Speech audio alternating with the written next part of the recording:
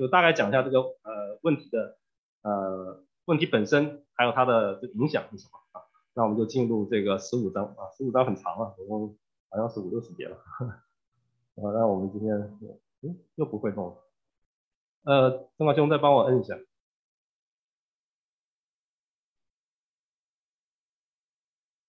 好首先讲到这个保罗一开始就点明要义，说基督复活是福音信仰的核心而且是证据确凿的事情啊。我们来看，在哥林多前书一开头1到11章啊，这个1到11节，1到11节这个保罗就说：弟兄们，我如今把先前所传给你们的福音告诉你们知道，这福音是你们也领受了，就靠着站立得住，并且你们若不是突然相信，能以持守我所传给你们的，就必因这得福音得救啊。所以一开始他就点明这个是先前所传给你们的福音啊，这个福音你们也领受了，而且是靠着站立得住的，而且你们若不是突然相信的话，就会持守我传给你们必因这个福音得救啊。所以保罗这边说很清楚，就是一开始他去传的就是这样的福音啊，而且你们所接受的也是这样的福音啊。等会接下来他就会讲这个福音是什么。接着他讲，如果你们是持续的持守在相信的这个福音当中的时候，你们就会因这个福音得救啊。接下来他就讲这个福音的内容到底是什么呢？他说我当日所领受又传给你们的，所以这个保罗他也是自己所领受，然后又传给他们。这个福音是保罗他自己领受，然后又传给他们，所以这个福音的一致性是在当时是非常有一致性的啊。从这个使徒所写的书信啊，还有他们所传的应该都是一致性的，就是这个福音。福音是什么呢？说第一就是基督照圣经所说为我们罪死了，而且埋葬了啊。我先说一下这个第一啊，如果熟悉这个保罗书信的，应该都会知道这个保罗讲这个第一，很多时候不会有第二，因为他这个第一意思就是最重要的，这个意思是最重要的啊。所以最重要的就是说，基督照着圣经所说为我们的罪死了，而且埋葬了，又照圣经所说第3日复活了，并且显给基法看，然后显给12使徒看，后来一时显给500弟兄看，其中一大半到如今还在，却也有已经睡着了的。以后显给雅各看，再显给众使徒看，末了也显给我看。我如同未到产期而生的人一般，我原是使徒中最小的，不配称为使徒，因为我从前逼迫神的教会，然而我今日成了何等人，是蒙神的恩才成的，并且他所赐给我的恩不是徒然的。我比众使徒格外的劳苦，这原不是我，乃是神的恩与我同在。不拘是我，是众使徒，我们如此传，你们也如此信啊。所以这个我们看到这个福音分成几个部分啊，一个部分就是基督是照圣经所说的，就是照预言，为我们罪死了，而且埋葬了，就是受死啊，而且是埋葬了啊。另外讲到照圣经所说，第3日复活了啊，是复活啊，而且是显给基法看，显给12，所以我们看到这边好几个显啊，显给1、2、3、4、5、6啊，所以我们看到这个耶稣复活之后，他是多次的显现，而不是好像只是一个几个人看到，然后这个口口相传，而且是看到的人呢是不止超过500个人啊，所以是很多数的人都看见。而且在写这封书信的时候呢，有很多甚至都还在啊，就是他可以亲口来跟你做见证，说他看见耶稣复活的耶稣啊。然后讲到显给这个雅各看，显给众使徒看，末了也显给保罗看啊。那这边保罗说他是如同未到产期而生的人一般，是什么意思呢？就是因为当耶稣写给这个保罗看的时候呢，他已经升天了啊，其实他已经升天了，但是他还是专门的给保罗显现，保罗应该是使徒当中最后一个看见耶稣的啊。那耶稣专门来向保罗显现，就是为了能够这个高摩保罗让他做这个外邦人的使徒啊。然后他说我原是使徒中最小的，不配称为使徒，因为我从前是逼迫教会啊。所以这边我们看到这个保罗他的一个生命的一个转变啊，其实保罗这个生命的转变也是耶稣基督死里复活的一个见证。因为如果一个逼迫神教会的人，他能够转变，那肯定是有什么东西介入其中了，是吧？那这个切入点他就说，就是他看见死里复活的耶稣基督。那所以他这边说，他说他成了何等人，是蒙神的恩才成的啊。他所赐给我的恩不是徒然的啊，所以他这边保罗也说他自己的这个心路历程啊，他说我比众使徒格外的劳苦，原不是因为我自己，乃是神的恩与我同在。那神的恩在他身上，使得他能够来如此来为神来劳苦，来为主做工啊。最后他说所有的人都是如此传，你们也如此信啊，所以传的福音是这样的一个福音啊，是这样完整的一个福音。那信的福音也是这样一个完整的福音啊，所以这个给大家一个反思，一个讨论，一个不是讨论，就是一个反思问题。其实刚才讲这个什么是全备的福音呢？所以这边其实已经告诉我们，所以这个传的内容就是耶稣基督死里复活，也是为我们的罪死里复活啊，是为我们罪死，然后为我们复活，并且他将来还会再来啊。所以这个是讲到这个基督的复活的这个福音啊，然后接着就讲到，接着他就是反面的论证，说到如果基督没有复活的话，那这样的结论是非常可怕的。那我们看保罗他是如何来论证啊？所以他说，既传基督是从死里复活，怎么在你们中间有人说没有人死里复活呢？所以这我们前面也看到，也就是保罗点出了哥林多教会他们的一个问题，中间有信徒认为没有死人复活，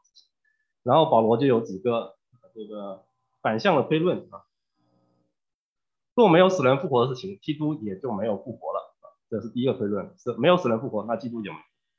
如果基督没有复活，我们所传的就是枉然啊，这是第二个结论。如果没有复活，所传的就是枉然，你们所信的也是枉然啊，所以这个既然所传的是枉然，那你们所信的当然也是枉然，并且我们明显我们是为神妄作见证的，因为我们见证神是叫基督复活的。所以我们看到这个信的枉然，而且呢接着一个推论就是我们都是为神，就是所有传的福音都是为神来妄作见证，做假见证，因为他们都是见证神是让基督复活的，那既然没有的话，那就是做假见证。若死人真不复活，神也就没有叫基督复活了，因为死人若不复活，基督也就没有复活了。基督若没有复活，你们的信便是枉然，你们即便是徒然，你们仍在罪中啊。这是新的一个推论，就是如果基督没有复活的话，那我们的信是徒然的信，而且是我们仍然在罪中，就是因为基督既然没复活，那我们罪中没有除去，那就是在基督里睡的人也灭亡了啊，因为他们睡了，就是已经是在死当中了啊。我们若在靠基督再来，今生有指望，就算众人更可怜啊。所以说我们团契正好讨论这个死的问题啊。其实从这边也大概可以看出来，为什么说这个我们基督没有复活，我们就仍在罪中呢？因为这个我们仍然是落在这个死的权势里，那死的权势就是从罪来的，所以我们仍然是在罪中，我们没有胜过这个死亡啊。即使是在基督睡了就已经死的人啊，他们也是没有指望了，也都灭亡了啊。另外最后说到，我们若靠基督在今生有指望，就算比众人更加可怜啊。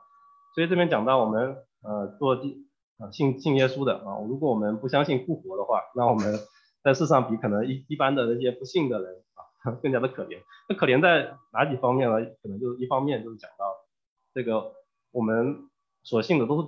是没有这个目的的啊。那我们在地上有可能会为了这个我们所传的这个受苦那比别人那就可怜多了，因为我们的受苦是无染受苦的。当然也不是说我们一定会受苦而是说我们更重要的是我们是活在一个虚假当中，虚假的一个东西，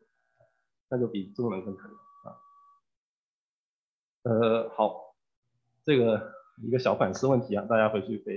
以在心里头自己来思想，就是我们是否常常在生活之中是带着这个复活的这个指望、这个盼望来生活，这对我们是很重要的当然我之所以会提出反思问题，因为我也是在要问自己，因为在生活之中我们常常就是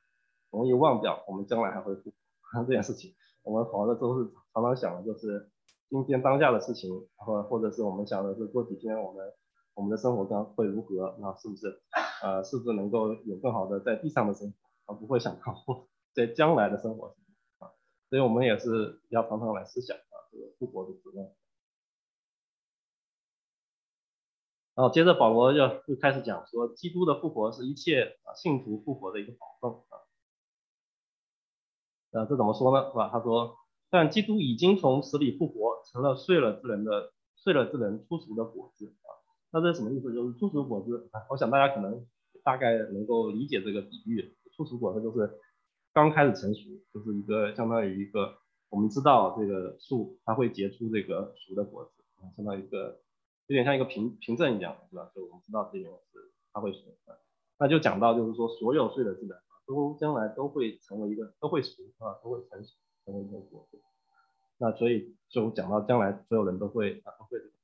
接着讲到说死既因一人而来，死人复活也因一人而来其实，在保罗，大家熟悉保罗这个书信保罗经常用这个做对比，就是亚当和这个基督的这个对比。那这边就是讲到这个死因一人而来，这人是谁亚当，亚当，我今天讲创世纪，这个创造的因一人这个亚当而来，那死人复活也因一人而来，就是从耶稣基督而来。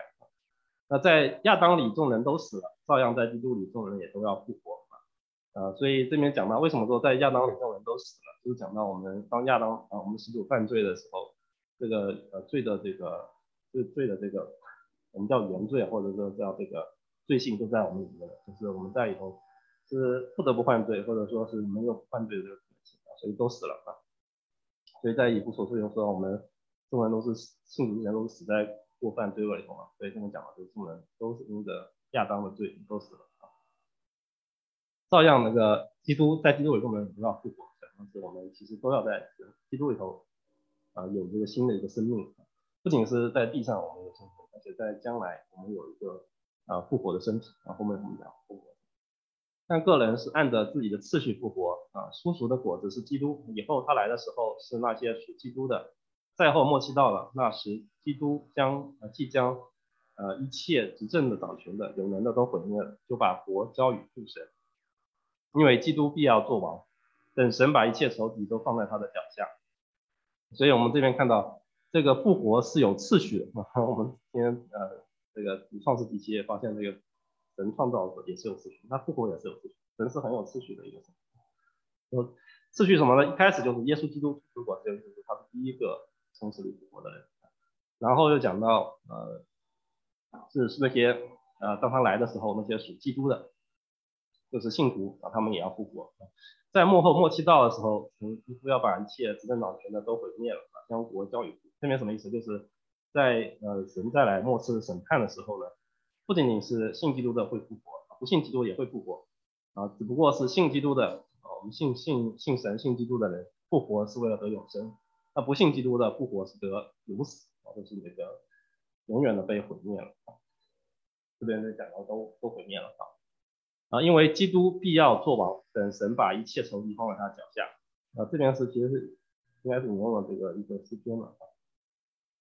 那尽末了所毁灭的仇敌就是死因为经常说神叫万物都伏在他的脚下，既说万物都服了他，明显那叫万物服他的不在其内。万物既服了他，那时子也要自己服那叫万物服他的，叫神在万物之上为万王万物之主所以我们看到这个尽末了毁灭的仇敌就是死亡一直都是在从亚当犯罪之后一直都在这个世上都存在的。那这个没有人能够胜过他，直到耶稣基督的出现胜过了这个坟墓胜过了这个死亡。那在将来呢，这个死亡会完全的一个消失因为要么你就是永生，要么你就从此就已经是毁灭了就已经不再看了那在信主的人我们就是没有再死亡为什么呢？因为这个我们底下还会讲到是个罪的诅咒是个诅咒应该是罪接着说到这个信徒为福音出死入生，在复活的盼望下是有意义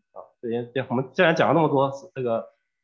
复活的这个盼望那我们讲这些人我们既然为神而活，也为神来做工，那我们这些做工都不是突然的因为在将来我们知道我们这个盼望在将来会成就所以这个复活也是一个其实已经成就了，只不过是我们现在没看到。不然那些保罗就讲了，不然那些为死人受洗的将来如何呢？这个为死人受洗我们都会再稍微解释一下有很多种解释方法所以我都会列出来给大家。若死人总不复活，因何为他们受洗呢？我们又因何时刻冒险呢？弟兄们，我在我主基督耶稣里，指着你们所夸的口，极力的说，我是天天冒死。我若当日像寻常人在以弗所同野兽战斗，那与我有什么益处呢？若死人不复活，我们就吃吃喝喝吧，因为明天要死。你们不要自欺，滥交是败坏善行。你们要醒悟为善，不要犯罪，因为有人不认识神。我说这话是叫你们羞愧其实这段我们前面也读过，就讲到保罗他自己是天天冒死的，而且为什么他愿意这样天天冒死呢？是因为他知道他这个冒死是对他有益处的，因为在将来主是会要复活的那这边是有个反问题所以这边保罗也是说到，就是既然我们在有这个复活的一个盼望，那我们在主耶稣里中就可以来为他来做工那稍微来带过一下这个为死人受洗这个我看到有那么几种说法我跟大家说一下一种说法就是这边既然用到这个他们就是说明是很可能是在当地有这样的习俗，就是为这个死掉的人来代为受洗这件事情那保罗这边很可能不是说赞成他们这种做法，而是用他的这种做法来一个反击就是说既然你们都这样做了，那为什么还不相信有死人复活呢？所以说你们既然都已经要为死人受洗，那你们如果都不相信死人复活的话，那你们做这个这是其中的一种解释下面，所以这是熊养研究强调这死人复活的重要性另外还有一种解释就是这个，因为从上下文来看的话，保罗这边说他是天天冒死所以有人是这样解释，就是说这些死人其实是指的保罗他自己就是因为死这个保罗他的传教受死的，这是另外一种解释就带着死人受洗的。但无论是哪种解释，我们都知道这个替死人受洗并不是更能够让死人能够就是真的承受基督恩乃是那个死掉的人他在生前有没有信耶稣接着讲到这个复活的身体，复活身体就很长了再给大家读一下。所以这边前面我们讲了那么多这个死人复活的道理，那就有人问了就是那既然死人复活，那复活之后是什么样的一个身体呢？因为我们前面讲到这个当时奥原人的这个思想的身体，那身体都是败坏的，那我们这个复活之后带着败坏的身体那到底这个是大家就会有这个疑问，就是说如果死人复活，那么带着这个身体到底是什么样的？那保罗就有一个回应将这个神所告诉他这个奥秘事情讲出来说，无知人你们所种的是什么若不死就不能生并且你们所种的不是那将来的形体，不过是子粒既如麦子或是别样的谷，但神随自己的意思给他一个形体，等叫各等子粒各有自己的形体。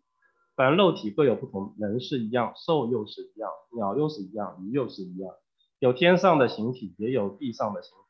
但天上的形体的荣光是一样，地上的形体的荣光又是一样。日有日的荣光，月有月的荣光，星有星的荣光，这星和那星的荣光也有分别。死人复活也是这样，所种的是必朽坏的，复活的是不朽坏；所种的是羞辱的，复活的是荣耀的；所种的是软弱的，复活的是强壮的；所种的是血气的身体，复活的是灵性的身体。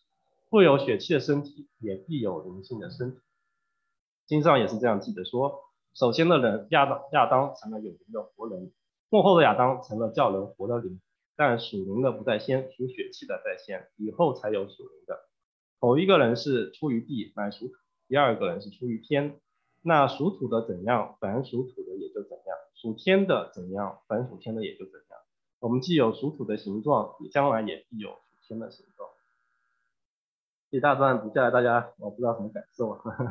当然这边都是用的是这个比喻的话语，就是讲到一开始讲到这个种子种下去，那总之，比如麦子它是一个，其实就是跟米差不多大嘛，米粒然后这个种下去，那最后那么大那么小的东西，那长出来跟它又不太一样啊，会有长出这个禾苗啊，然后又结出这个穗子啊，是吧？然后又讲到就是说每一个东西它的形状啊，还有它的这个轮光，就是它的这个样式都是不一样的啊，无论是地上是天上的啊，都是不一样的啊。那所以这边保罗就说了，其实死人复活啊也是这样啊，所以这边做了一些比喻啊，做了一些对比啊。这个对比就是一个就是所种的和一个复活的。那所种就是我们指的我们当下的这个身体，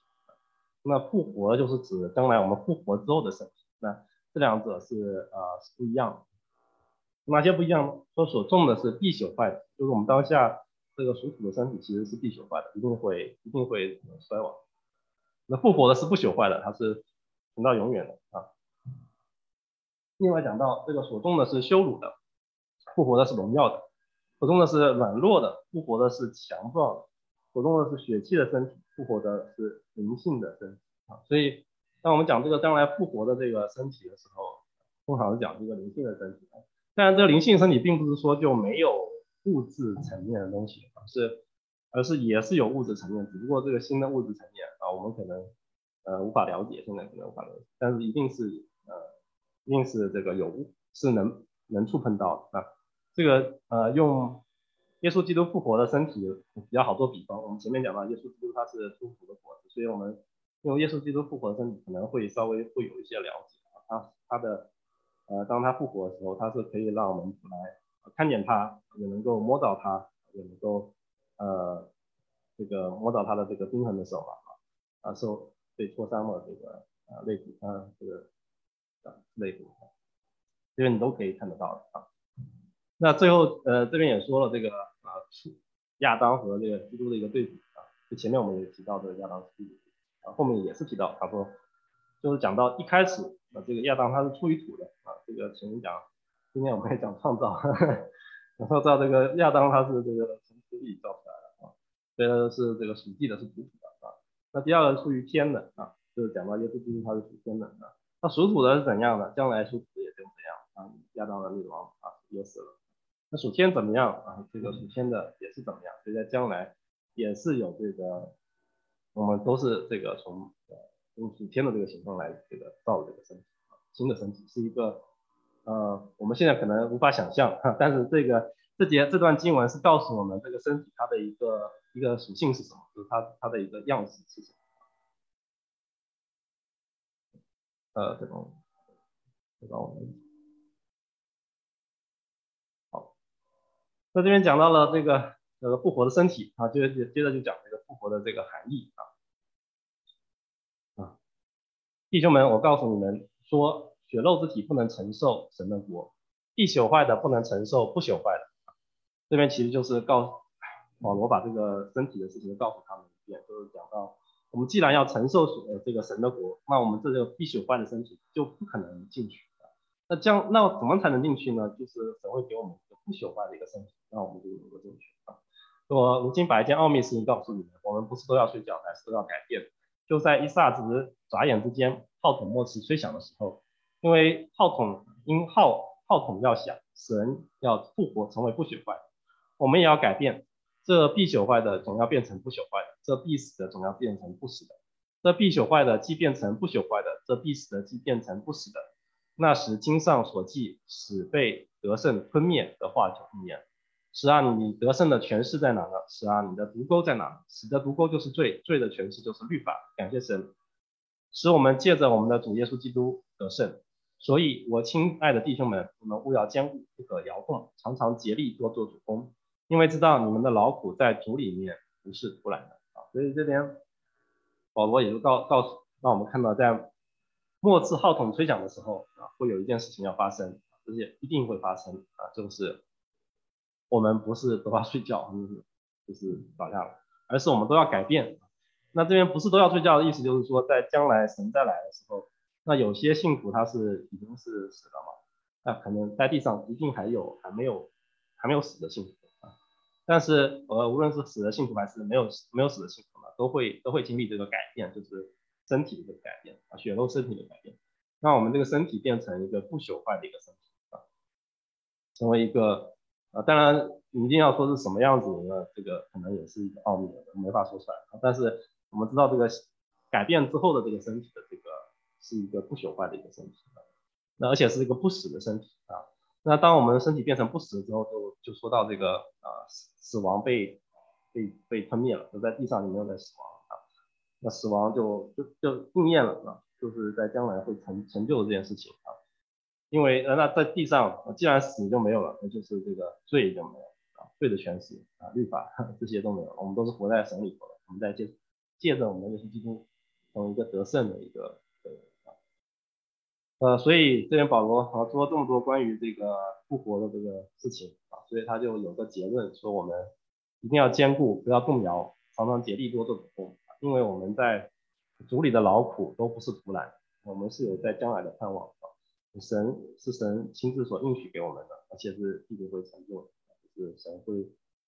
给我们一个复活的身体，而且能够使不死的人常常一直和他活到永远啊。好，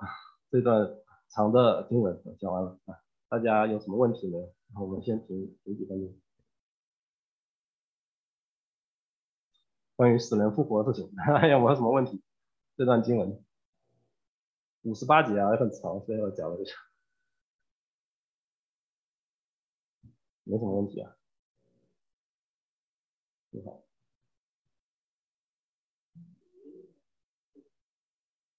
哦，复活的以前不是稍微说带过了，复活的一个意最大的一个意义，也就是这个死亡被这个得胜吞灭了，就是在地上再也没有死亡了啊。我们所有世上的人有存活过的人，要么就是信基督进入永生，与神永远同在就是歇了劳苦了啊。那要么就是永死，不信基督的就永远的灭亡。所以进入了两条道啊，我想王牧师讲说的，就进入两条道，我们就进入这个永生之中。那这个复活之后，复活我们在地上，既然我们知道我们有这个复活的事情，那在地上就给我们一个盼望，就知道我们将来不是一个我们的死亡不是一个安顶，不是一个终点，不是我们是走在一个安顶的一个路上，就是不是我们走在一个我们马上死了就或者叫中文叫什么人死如灯灭是吧？就是不是好像就是我们死了就什么都没了啊，就是那我们在地上活着就怎么样活都无所谓，是吧？因为没有什么意义嘛，你要是死了就哎呦不好意思，死了就没有了啊。那这个复活就带给我们一个意义，就是我们活着有一个意义，就是将来神会给我们一个盼望，要我们来复活。而且这个复活之后呢，一个不信基督的人是会被审判，接受永远的灭亡啊。那我们是信基督的，是有一个复活的一个身体，是能够永远和神同在的，在神的国里。那这个是存到永恒的，这又是一个哎，有人在说话啊，我不知道这个总结可能只是我自己的总结吧。郭伟兄，你有什么想法？你可以说一下。就是我个人看这个复活，就是我们在地上活着，如果我们来思想我们将来复活之后有这个复活这件事情，而且呢复活之后我们是有一个不朽坏的身体和神同在的啊，永远同在的，那是应该是让我们能够在更喜乐、更有盼望在地上。对，我是想问一下，嗯，这个在罗马书第8章也提到这个复活的意义。第8章那个第第九第九节，如果神的灵住在你们的心里，你们就不属肉体而属圣灵了。人若没有基督的灵，就不是属基督的。基督若在你们心里，身体就因罪而死，心灵却因义而活。然而叫耶稣从死里复活者的灵，若住在你们心里，那叫基督耶稣从死里复活的，也必借着住在你们心里的圣灵，使你们必死的身体又活过来。所以这里也提到了相当于复活的意思，是，和这里的提到和哥林多前书提到是不是说的是一个一样的，对。所以后面我们第8章后面也讲到那个受造之物都期切等候这个神的再来嘛，就是讲到就是神再来之后才有这个身体才是完全不死的，因为我们知道我们这个现在这个身体是一定会这个消失的，一定会朽坏的。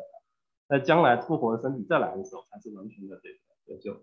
对，我的问题就是说，这两次谈的是完全一样的解说，还是有点不同的？我觉得应该是一样的解说。对，我希望应该是一样的解说，对。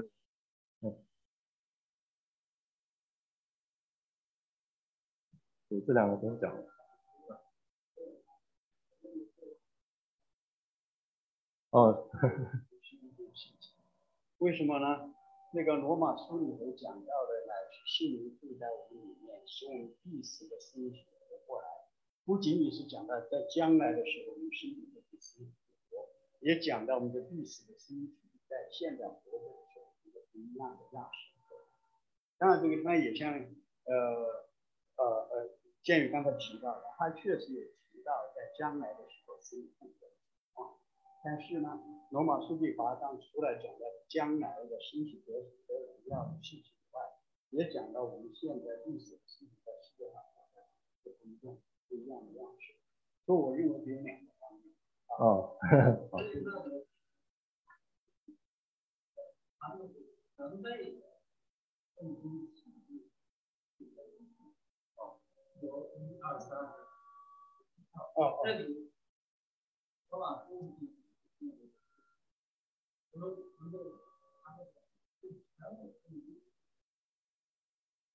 我当然这个整体的关于这个复活意义的主要估计建宇可能做的比较深刻一点啊，但我总体而言我会比较去看重在那个彼得前书里头讲到的，那边颂赞归于主耶稣基督的复生，他曾借着耶稣基督死里复活，重生了我们，使我们有永远的盼望，有一个活泼的盼望。在那个地方虽然说讲的是耶稣基督死里复活，但是把耶稣基督死里复活的事实和我们从死里复活的事实连在一起。第一方面，它是重生了我们是在世上生活的时候有一个死里复活的样子。第二个呢，我们有一个活泼的盼望。如果我们去看到，知道说我们有一个活泼的盼望，知道说我们的盼望不仅仅是在这个世界上的时候我们有这个盼望，乃是对着你在永恒里我们要从死里复活的这个盼望。所以这就会全然的改变我们在这个世界上生活的方式。所以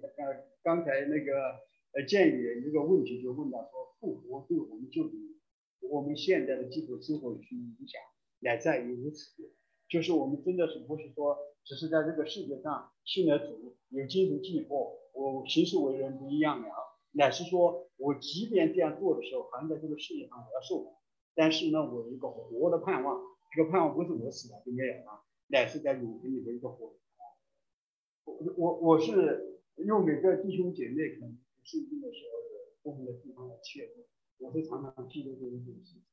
而且这件事情我在思想的时候呢，我觉得重要的，我以前常常以为说，就父神借着耶稣基督从死里复活重生了我们，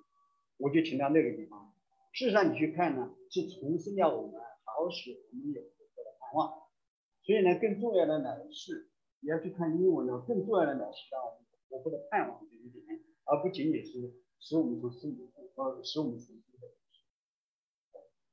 好，我讲这么多。好，谢谢陈医生补充。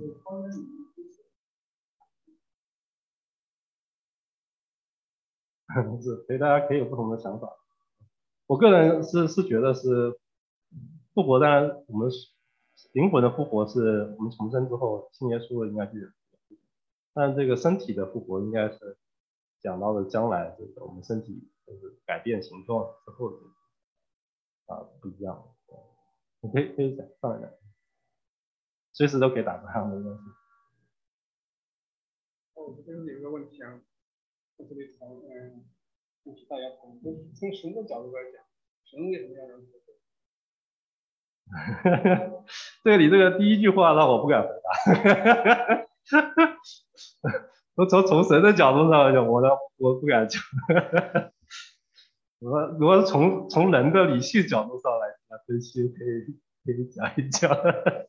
就是说神为什么让人复活？我觉得从人的理性来讲，刚刚保罗提到的一句，我觉得挺重要的，就是回不去了，就是讲到这个必朽坏的不能承受神的国，不朽坏才能承受神的国，因为必死的身体也是带着罪的这个身体，不能够和神永远在一起。只有这个不能朽坏的身体才能够在神的国承受神的国度和跟神永远在一起，因为神是圣洁的，不能够跟这个污秽的东西在一起。所以我们这周其实也正好查这个关于这个死人圣洁的这个问题，就是因为这个死就带着罪，就和罪连在一起，然后就和神的这个圣洁是相冲突的，所以我们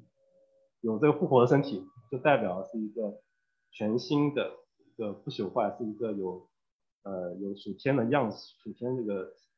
生命在里头的一个，是可以和神永远在一起的，这是我个人理解。也是从我的这个，你可以上来说，可以。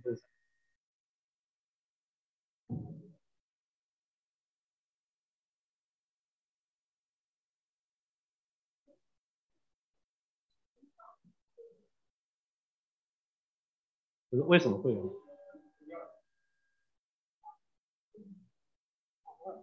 就这个问题，我想分享一点，我觉得我不能从神的角度来讲但是我看 C.S. 路易斯那本书上，他说，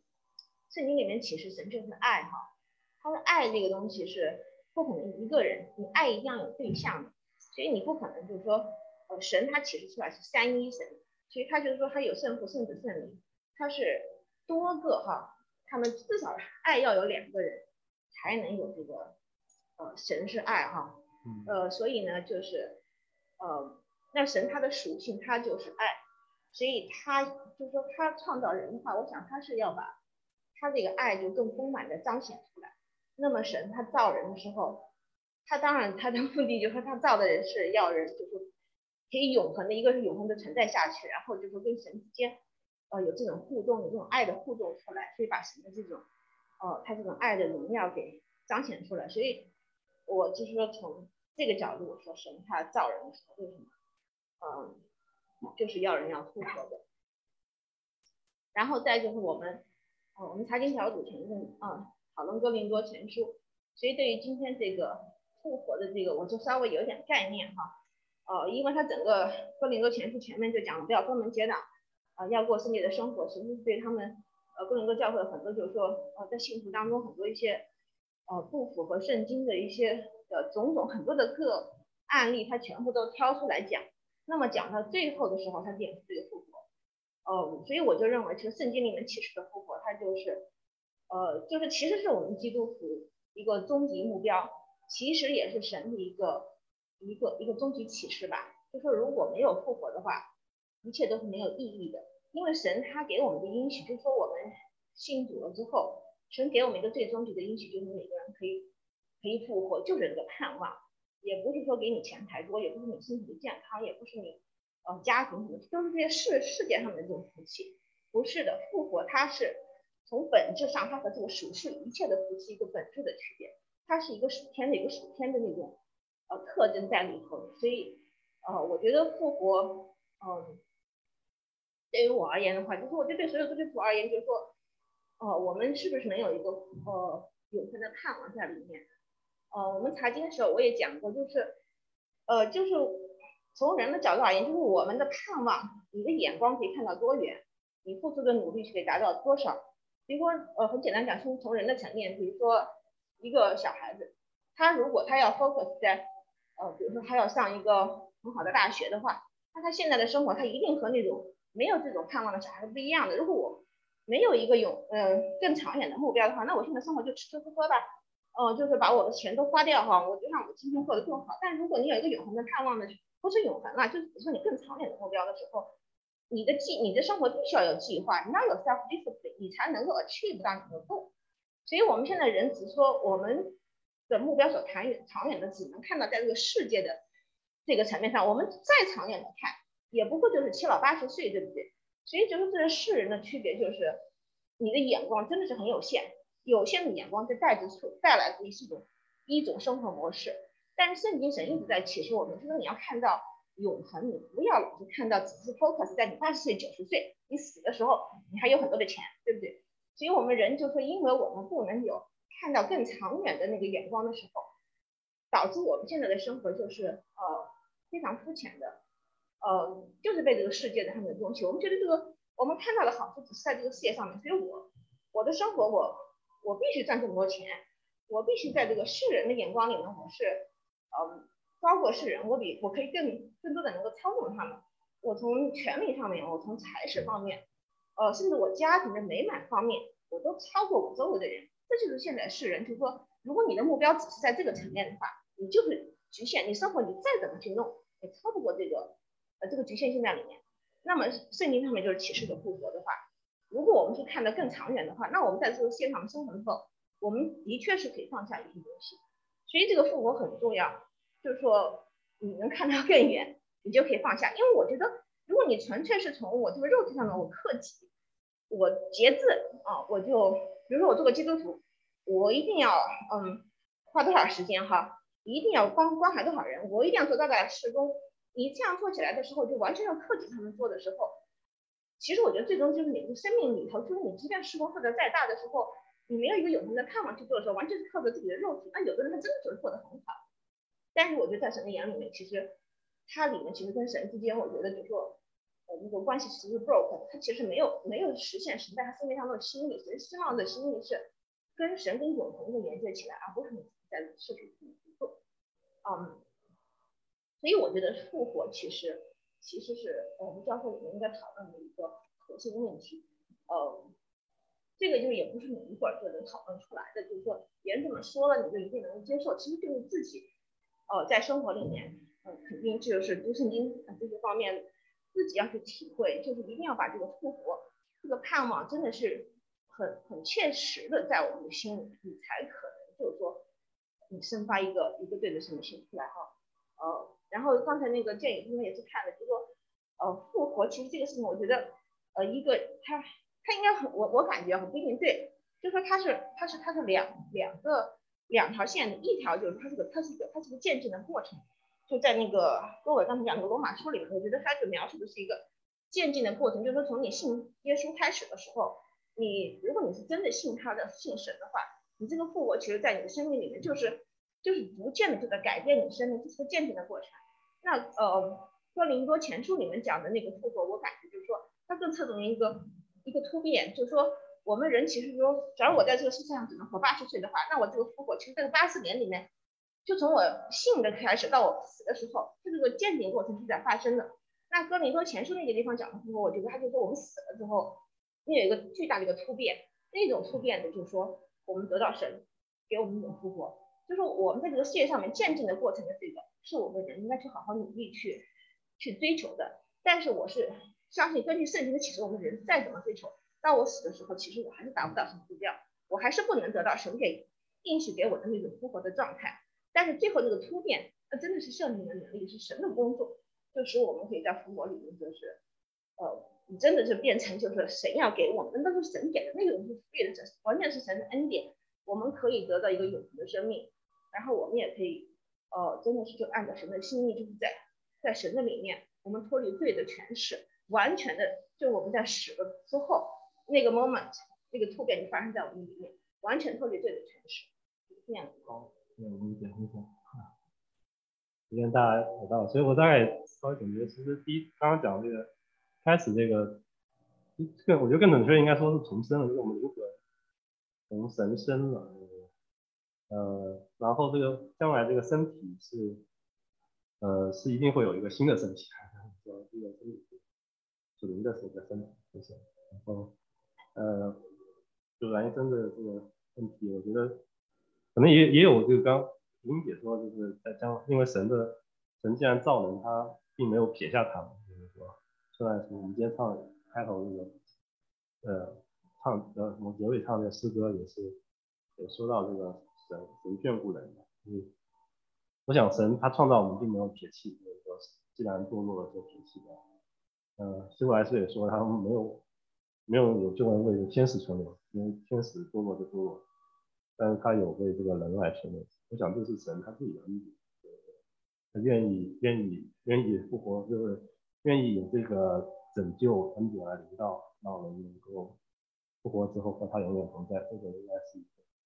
主权式的恩典吧，我觉得是。好，那感谢大家的讨论，那我们今天时间到了，我们就下次把这个再结束啊。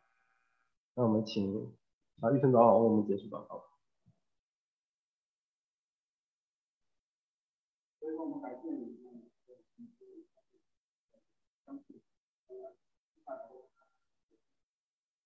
我也不知道他们的话，要在这个审判当中审判众，就是让我们